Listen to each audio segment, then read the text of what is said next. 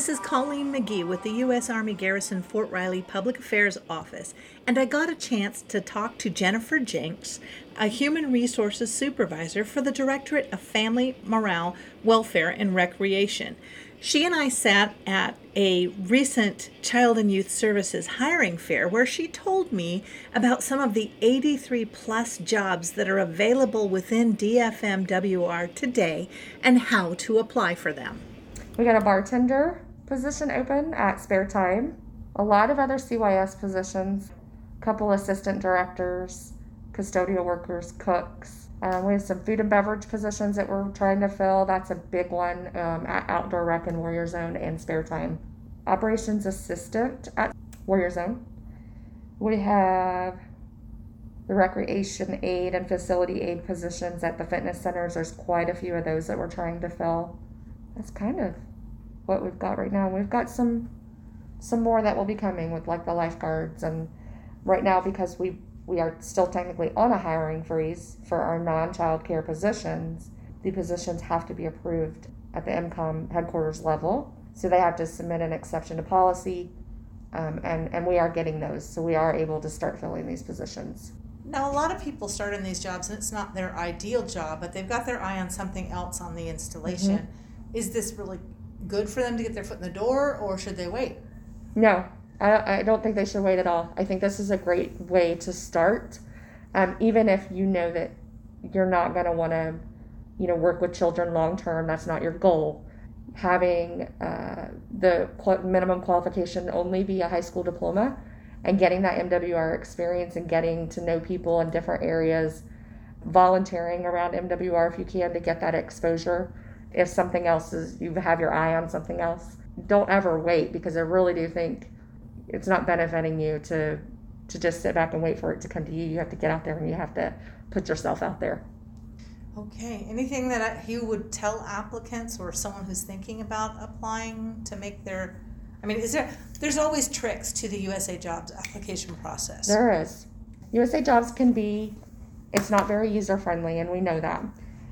On a normal basis, we would help somebody, have them come in and help them apply if we could. And right now, just because we're closed, we're unable to do that. But as long as they have their resume uploaded, you can't get through the application unless you have that resume uploaded. So just get through that part, and then make sure you're looking at the required documents. And I will say for the NAF positions, there's not a lot of required documents that you're going to need. If there's an education requirement, you're going to need your education documents, your high school diploma, or your transcripts. Or maybe there's a few positions where you might need to upload a copy of your driver's license if it's a motor vehicle position.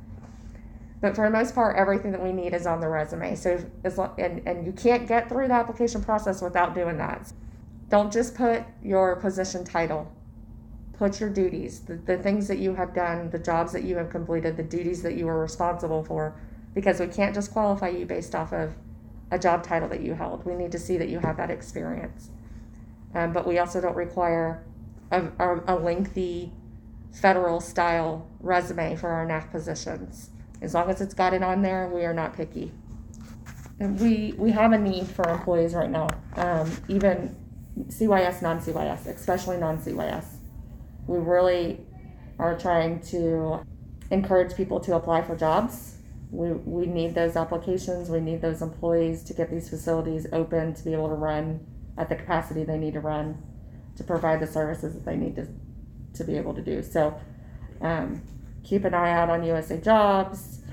Our office is always, even though we're not there, we are checking our voicemail. We are returning phone calls. So if you have any questions about an application or a job position, we're more than happy to give you a call back and give you any information that you need. And what's your turnaround time from application to them hearing something one way or the other right now? So because most of our positions are open continuous right now, meaning that we're keeping them open for at least 30 days or even longer, we're checking them daily.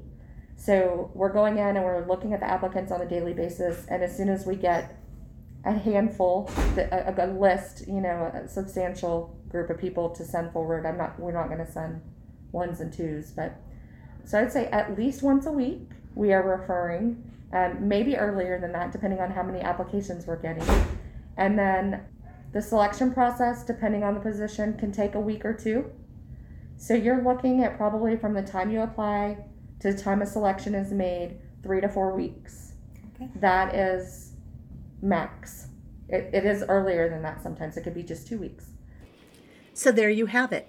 Fort Riley is hiring. Remember to go to usajobs.gov to put in your resume today.